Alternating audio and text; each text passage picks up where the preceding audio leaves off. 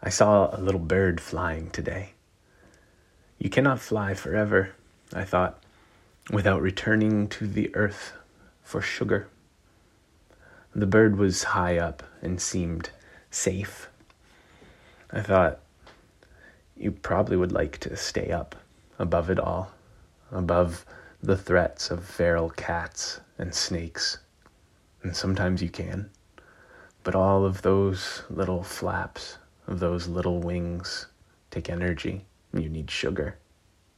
And you have to risk the earth with its threats for its sweetness.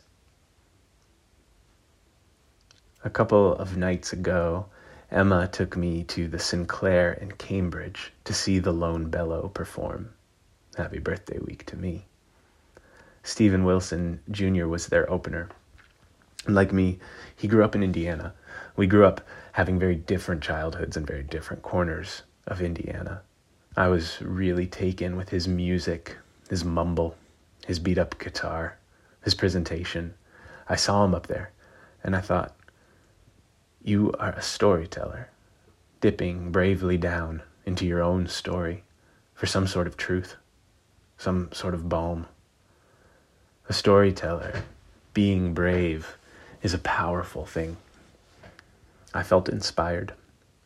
One of the things that he said from the stage while singing a song that he wrote after his father died was that grief is only love that's got no place to go.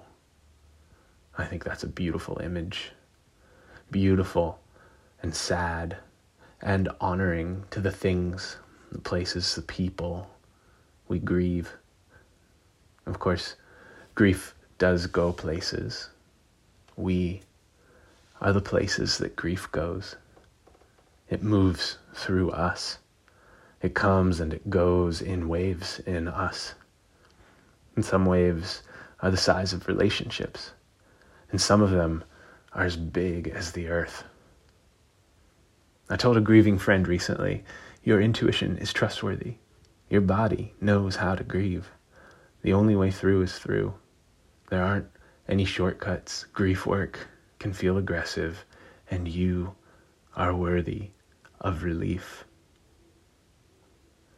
You know the French adage, il faut souffrir pour être belle. One must suffer to be beautiful. I don't believe that quite to be true, and it's a mighty dangerous adage in the hands of a patriarchal God, but as with many dangerous ideas, it's not devoid of hints of truth. Resilience is at the heart of beauty. And what an abundance comes to a heart that remains supple in loss. Though we fly in our own ways, we're blessed to be earthbound creatures. Blessed even to risk the trouble of cats in the branches and snakes on the ground. We are brave souls. We who live with purpose and intent. Because living, in general, with anything that might be called sweetness, requires the primal courage of a songbird dipping to the earth for sustenance.